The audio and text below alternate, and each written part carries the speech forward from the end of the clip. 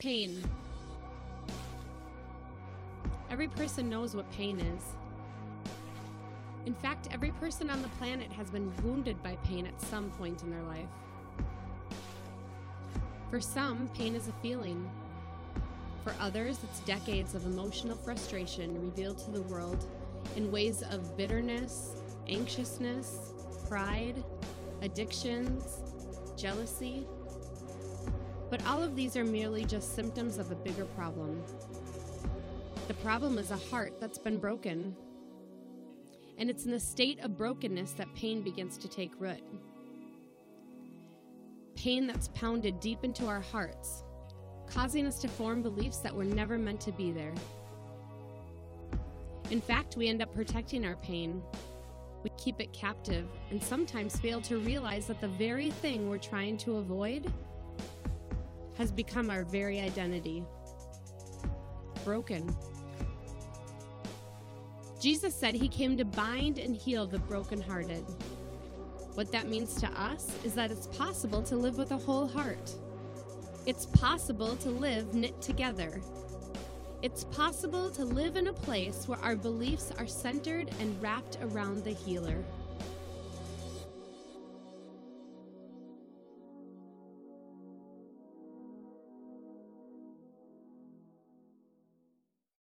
I have this thing. I don't like commercials, and we have a DVR. And so we record shows, we record Survivor, and my plan is generally about 7:20-ish or so, we're going to turn on the TV and we're going to start watching Survivor.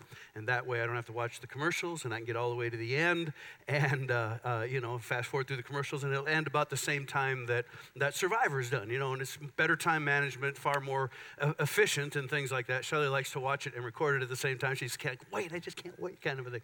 So there's a point for telling you this story. And so 2 weeks ago, it was Wednesday night and I'm putzing around in the garage and I'm doing some stuff and I'm looking at the clock. It's like, man, it's 7:30. I got to quick hurry up, finish up because I want to see, I start watching Survivor. I know that Shelley's probably on pins and needles. She can't hardly wait, kind of a thing. And so it's about 7:35. I go into the living room. We sit down together. We're ready to watch Survivor. We turn it on. We get to the DVR thing and it says, Survivor. And we click on that and we start to watch it. And it's the Animal Planet.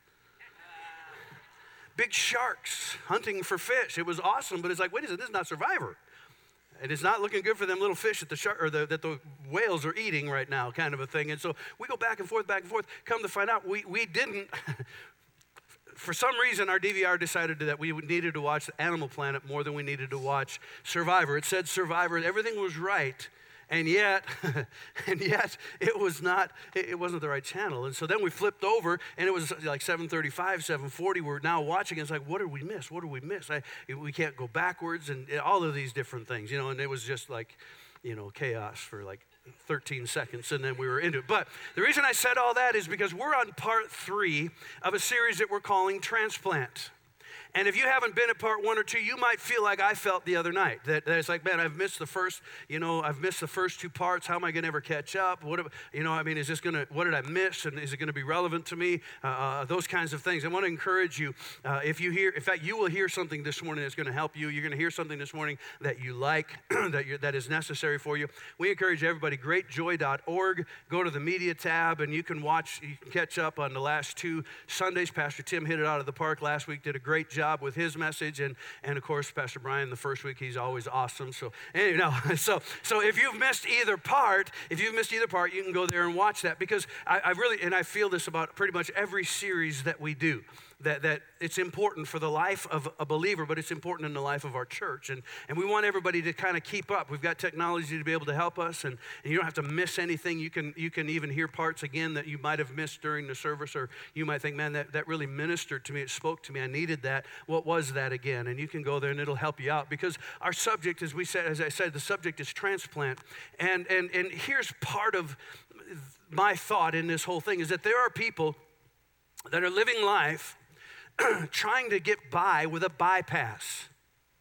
They're trying to deal with life. They're trying to deal with stuff. They're trying to just make it through. But really, what they really need, they don't need a bypass. They need a transplant. They need a new system on the inside of them to help them live life. And I'm not talking so much about making Jesus the Lord of your life. Many of you have already done that. I'm talking about something a little bit different than that, and there's a little bit of a nuance that I want to try to get over to you this morning. In fact, really, I feel like even though we're on part 3, this is the first part of a 2-part series that's in the other 4-part series, is really because I've got a lot of ground to cover and things that I want to talk about that I need to explain maybe in a little bit different way that's going to really take a couple of weeks to do that. But we're talking about the heart, and we're talking about the heart of the Bible reference, not the blood pump that's in our chest, but what the Bible talks about when it talks about the heart. Over 800 times we find the word heart in the Bible, and it refers to once in a while it refers to, your physical heart, but more often than not, it refers to something on the inside of you. In the book of Proverbs, chapter 4 and verse 23, the Bible tells us that we are to keep our hearts with all diligence. Everybody say, be diligent. When the Bible tells you to be diligent about something, do you know what you should do? Be diligent. This isn't something that's just some passing idea that, hey, it might be a good idea, but if I do or if I don't, well, whatever kind of a thing. That's not, be diligent is to be diligent. Be diligent is to be aware. And when it says keep your heart, it means to guard. It means to protect. It means to be on guard or stand guard. On your heart, over your heart, in that realm of the inside of you, because, here's why. Guard your heart with all diligence, for out of your heart flows the forces of life. Your life flows from your heart. Your life flows from the inside. The New International says everything, the International Version says everything that you do flows from it. Your life, you may not realize it this morning, but your life and everything that flows from your life has been dictated by your heart. There's a system, there's an app, an application that is running, that is helping to direct your life. The Living Bible says, for they influence everything else. The thoughts of your heart influences everything else. The New Living Translation says, for it, your heart determines the course of your life. And just like this heart, this string art has definition to it. Because of the border of it, similarly, your heart is what defines the border of your life. Your heart, what's happening on the inside of you, it forms, it gives substance to your life, and it directs your life in ways that many times we don't even realize are happening. Over the last couple of weeks, we've talked about some things, and here's why this is so important for you to understand, because our beliefs, what we believe, they're incubated and they're formed in our heart. In the book of Romans, the Apostle Paul said, for with the heart, man believes. With the heart, we believe. In Mark chapter 11, Jesus said that we are not to doubt in our heart. So we can see that sometimes there's conflicting things in our heart or that are fighting for the control of our heart. But essentially, what we believe, what we misbelieve, unbelief, those strongholds, those things are formed in our heart. And they guide, they direct, and the rest of our life flows from that. And not only that, but the heart is, the heart is where it's the control center. The heart is the control center of your life. The heart is the control center of everything that you do. The heart is it's the inward, way on deep down on the inside. Pastor Tim said it like this last week, and I really like this. Pastor Tim said that the heart is almost like it causes your life to be on autopilot. It's making course directions and decisions for you that many times it's influencing the direction and the course of your life. Your beliefs, and this is why this is so important, what you believe, your beliefs are like the border here. Your beliefs govern what you think and what you say and what you do. What you believe right now, which is why I mentioned misbeliefs. Sometimes our misbeliefs, they govern. They're a limiter to what you think and what you say and what you do. Listen to this scripture in the book of Isaiah, chapter 61. In Isaiah chapter 61, and I mentioned the scripture in the book of Mark. I mentioned the scripture earlier during the welcome time. But in Isaiah chapter 61 and verse 1, says this, the Spirit of the Lord is upon me. Jesus was quoting this in the other scripture that I read. He said, the Spirit of the Lord God is upon me because he has anointed me or empowered me to preach good tidings or the gospel, good news to the poor. And this is more than just the physical poor or those that are under finance. This is, when you're poor financially, that means you don't have enough money, doesn't it? It means you have lack. Well, how many of you know if you're poor relationally, you have lack there. If you're poor educationally, you have a lack there. And so really what this is talking about is, it's talking about people that have lack, that are short of something. And so he said, the Spirit of the Lord is upon me to preach good tidings or good news to the poor. He sent me to heal the brokenhearted. For many people, the core of our being, that's what's broken. You see, we live in a broken world. We live in a fallen world. We live in this world that's been broken because of sin. And because sin has broken the world, the people that inhabit this world, our lives, many people's lives have been broken.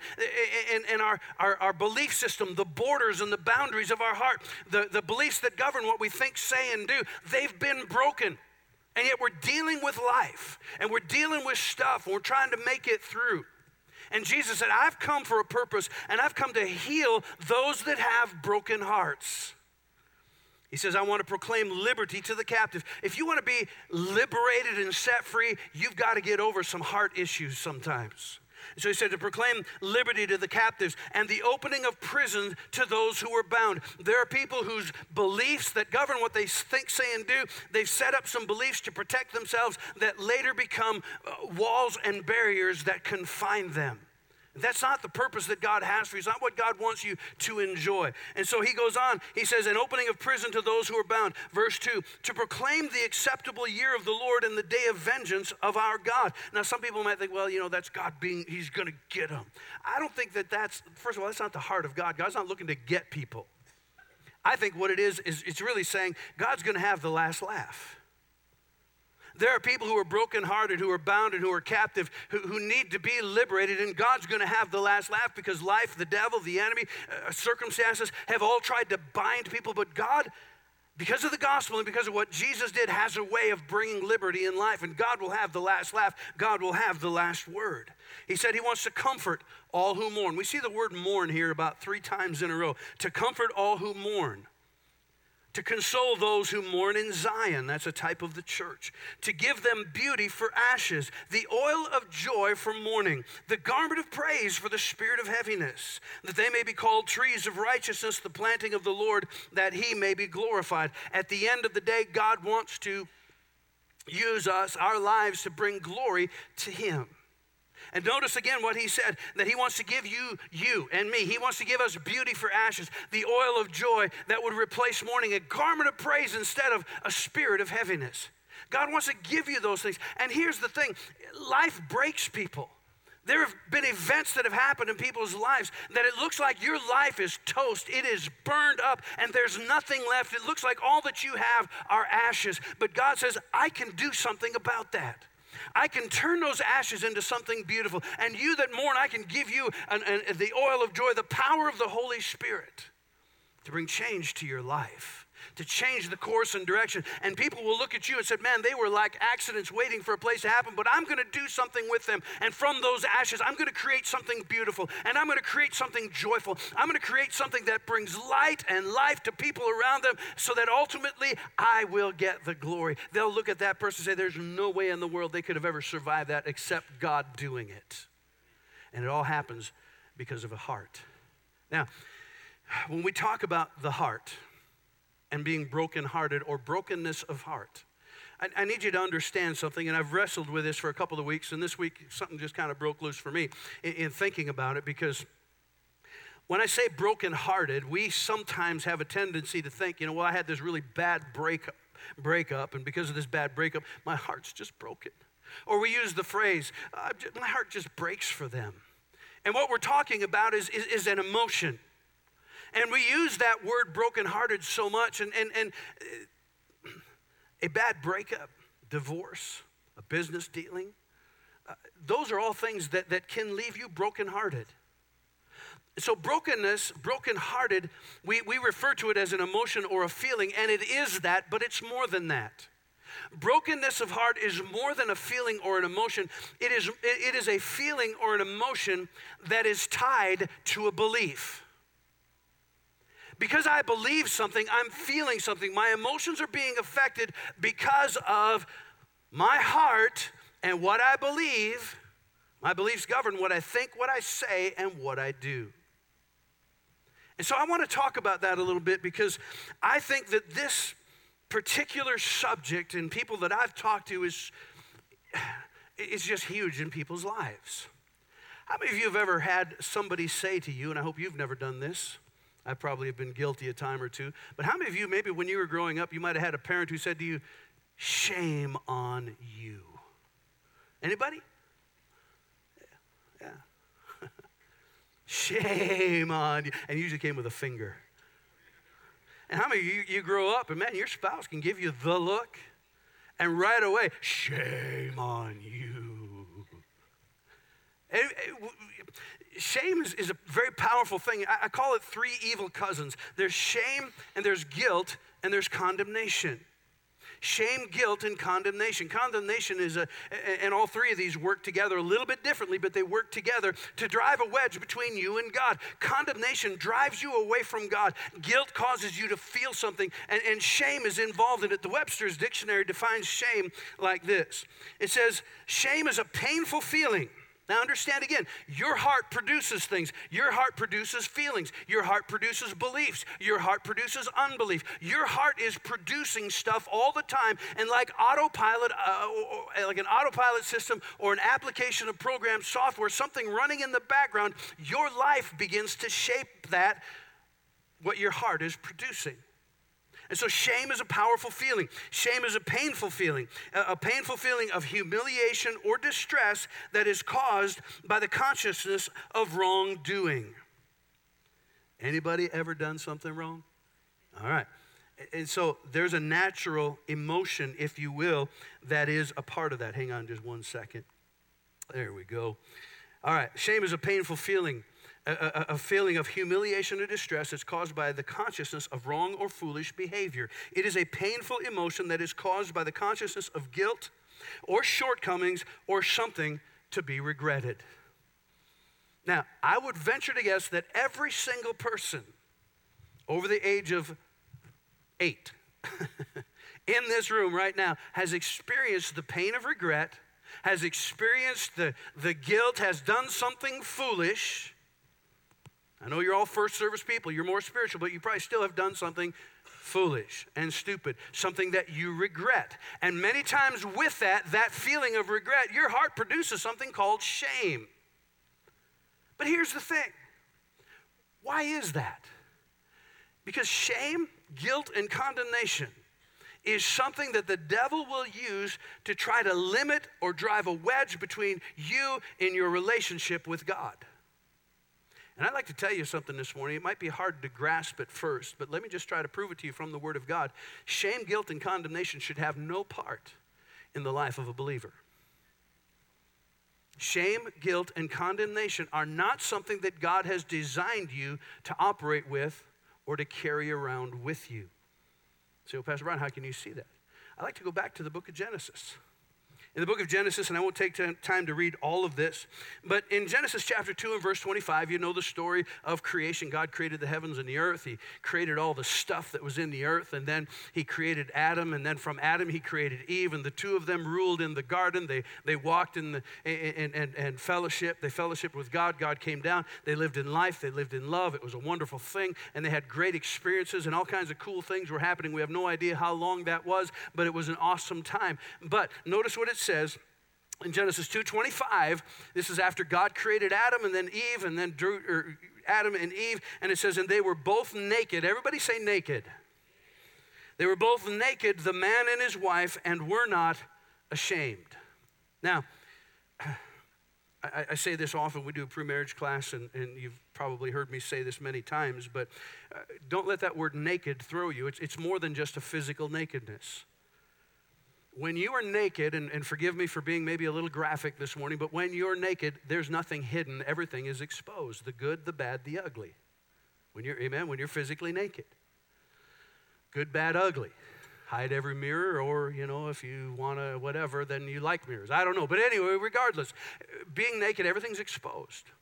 And so Adam and Eve lived in a state of exposure, if you will, before God. Everything was out in the open. There was nothing hidden. There was nothing covered. And that's how they existed. They lived in the presence of God. They dwelt in the love of God.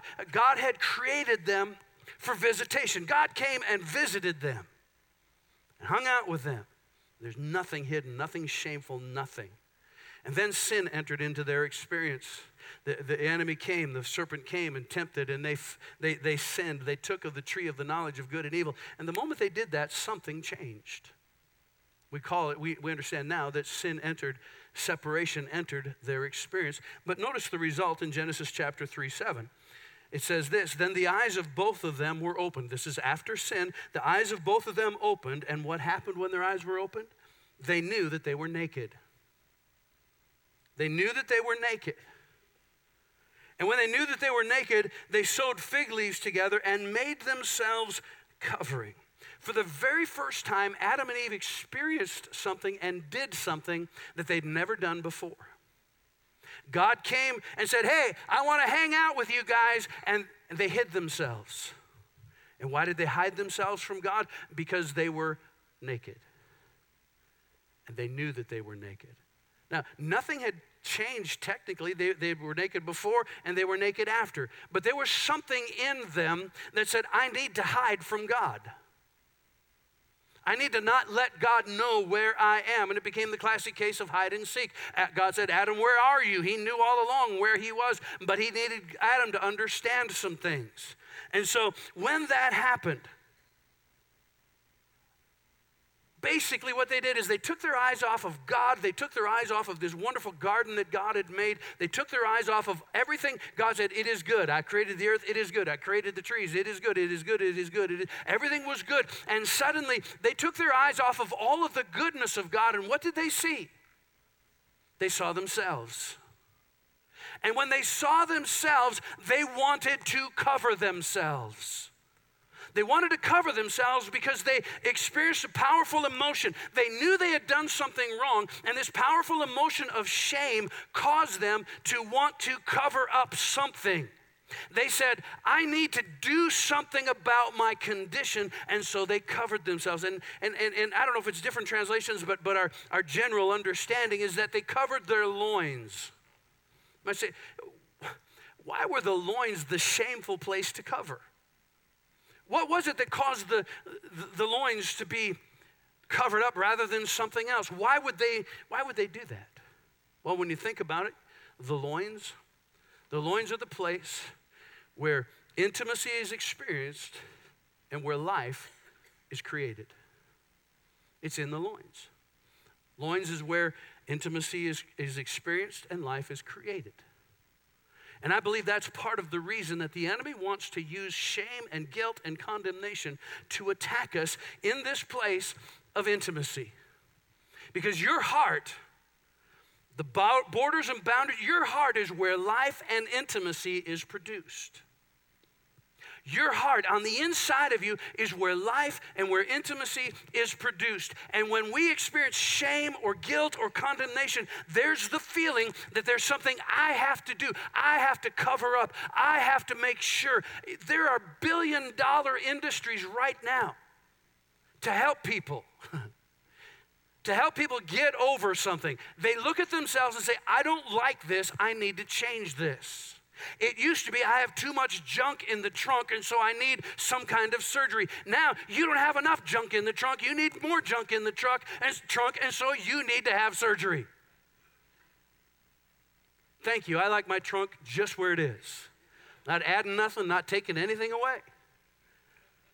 I've noticed chairs get smaller in my lifetime, but other than that, I'm okay. If you can't say amen, say oh me. Shame caused the spotlight of what God had done. Adam and Eve, their spotlight, man, God, you were good and you've done so many good things. It caused that spotlight to be turned on themselves. And the moment they saw themselves, they saw lack. They saw inability. They saw sin. They saw what was wrong. And the moment that they saw what was wrong, they wanted to cover themselves up. And we do the same thing. Instead of looking at the goodness and the love and the grace of God, we look at ourselves, and because we don't like what we see, and I'm not talking about naturally here, I'm talking about spiritually. Some of you have been raised in a religious tradition that says if you say enough Hail Marys or twist enough beads, then you're going to be okay. Others of us have been raised, if I just confess, if I just pray, if I just do this, then maybe. Others, well, if I fast and if I pray, if I memorize so many scripture, those become the things that we're trying to cover our shame with. And we have a weed whacker mentality when it comes to Christianity. I want to deal with the weeds, and I'm going to whack at those weeds and those sins and those things that are pesky. But we need to get to the root, and the root is right here. The root is a broken heart. The root is a heart that is not functioning the way that God originally created it to function. So what do we do? How do we deal with that? Shame and guilt and condemnation.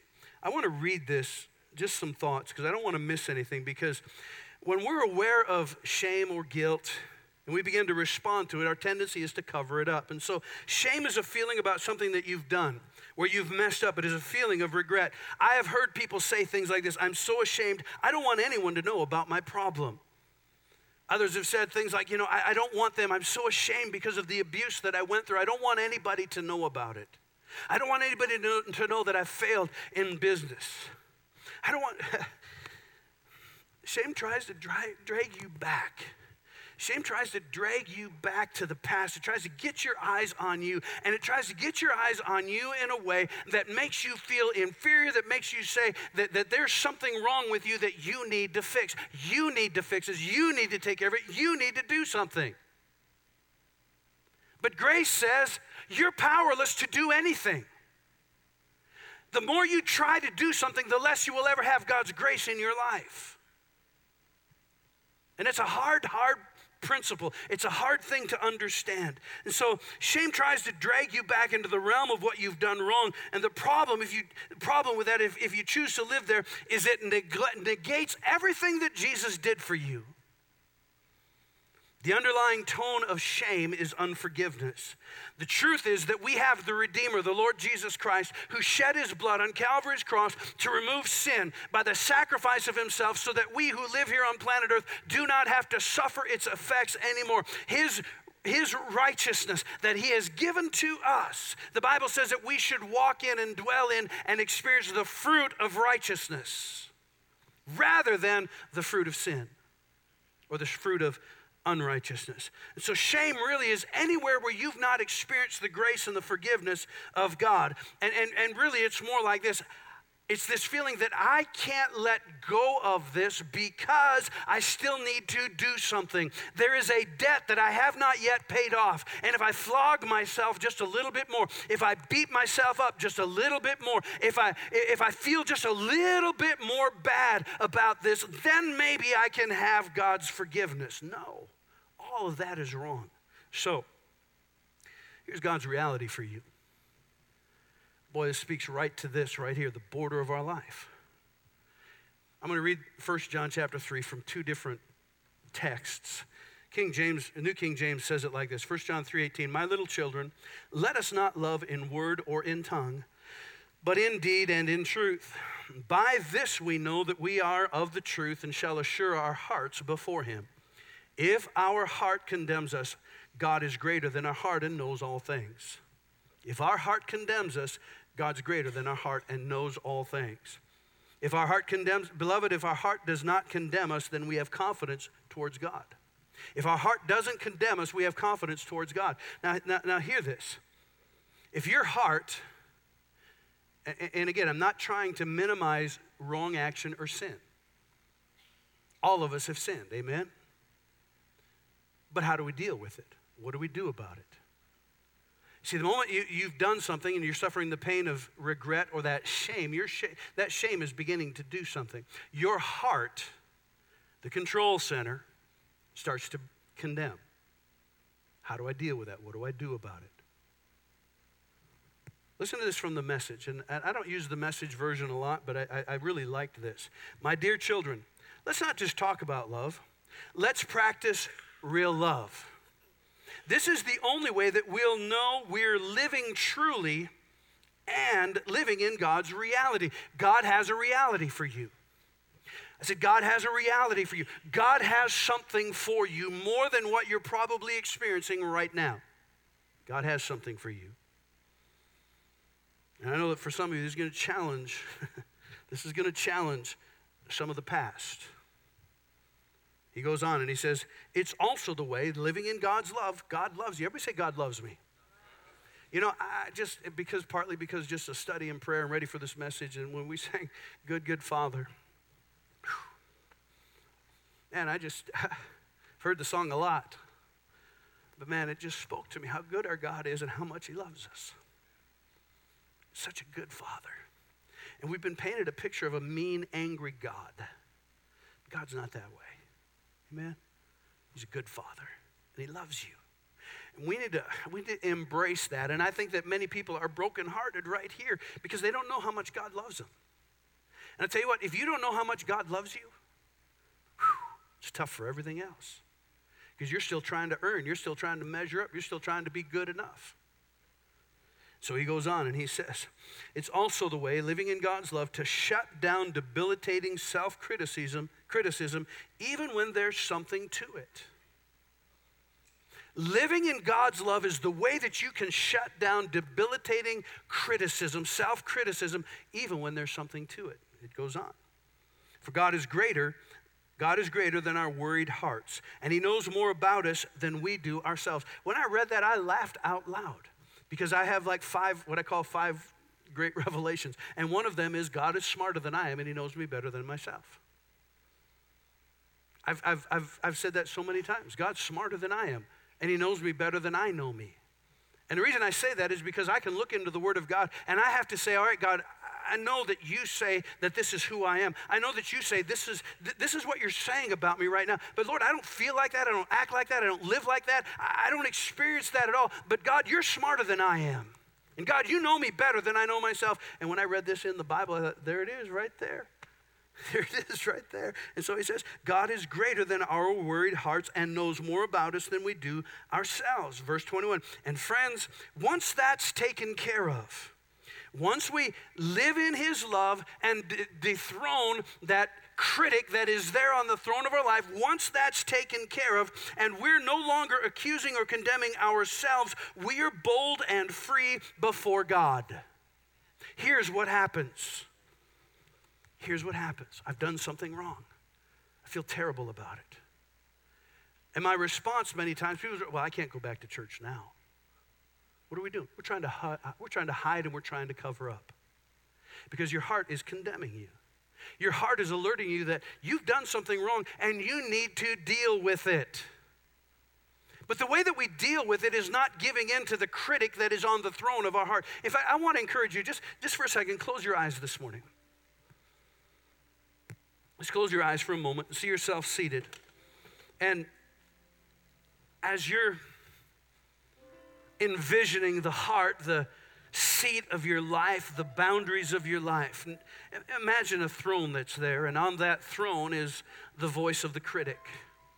The voice of the critic that's telling you you're not good enough, that's telling you you need to do more, that's reminding you of your past, that's reminding you of what you've done wrong, that's reminding you of everything, and telling you how ashamed that you should be, and how that God is so disappointed in you, that God is so displeased with you. And as you're observing that, I want you to muster up the courage, because every single one has a critic. Every one of us has a critic on the throne of our life. There is some way that we are trying to measure up, trying to earn, trying to be good enough. And I want to encourage you to see yourself speak to the critic and say, no, I'm not listening to that voice. I'm not going to listen to that voice any longer, because my Father loves me. And my Father's made a way of escape. My Father has made a way of escape through the Lord Jesus Christ.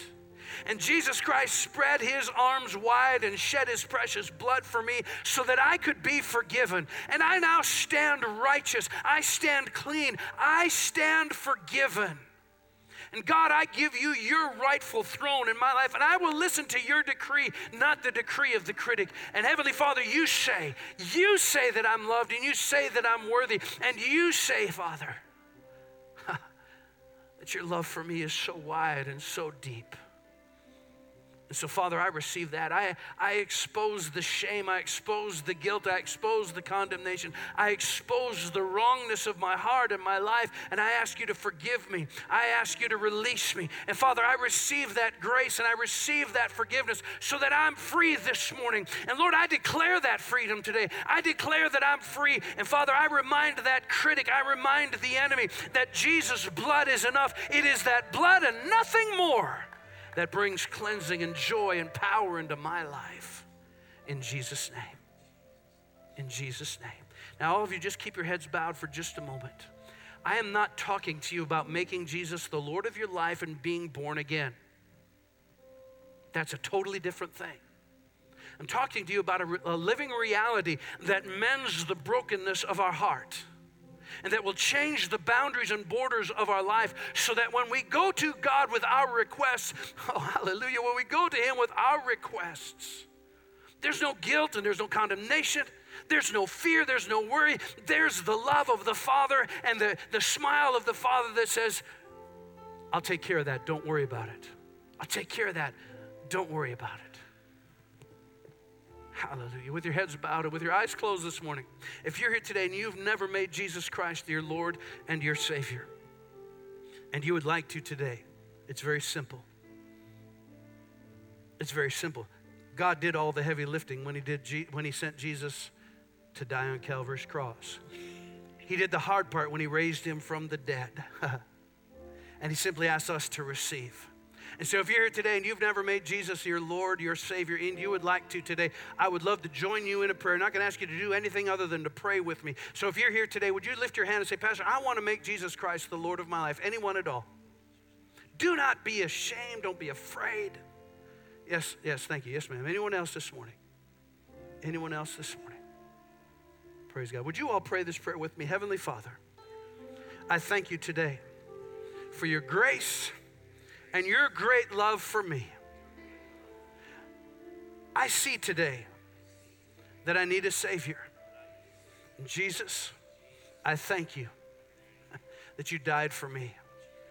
And I believe that you rose again, that you're alive and seated at God's right hand. I've also learned today that I believe with my heart. And so, Lord, I believe in my heart that Jesus is alive. I confess today Jesus as my Lord and as my Savior. Thank you that you've forgiven me and that you've given me a new future. In Jesus' name. Now, Father, I thank you for these that have prayed this prayer. I thank you, Heavenly Father, that you have begun a work in them. Not a completed work, but you've taken the first step. And I thank you, Heavenly Father, that their destiny, that their eternal destiny is changed, that they've been taken out of the kingdom of darkness and brought into the kingdom of God's Son. And we thank you for that in the name of Jesus. And everyone said, amen.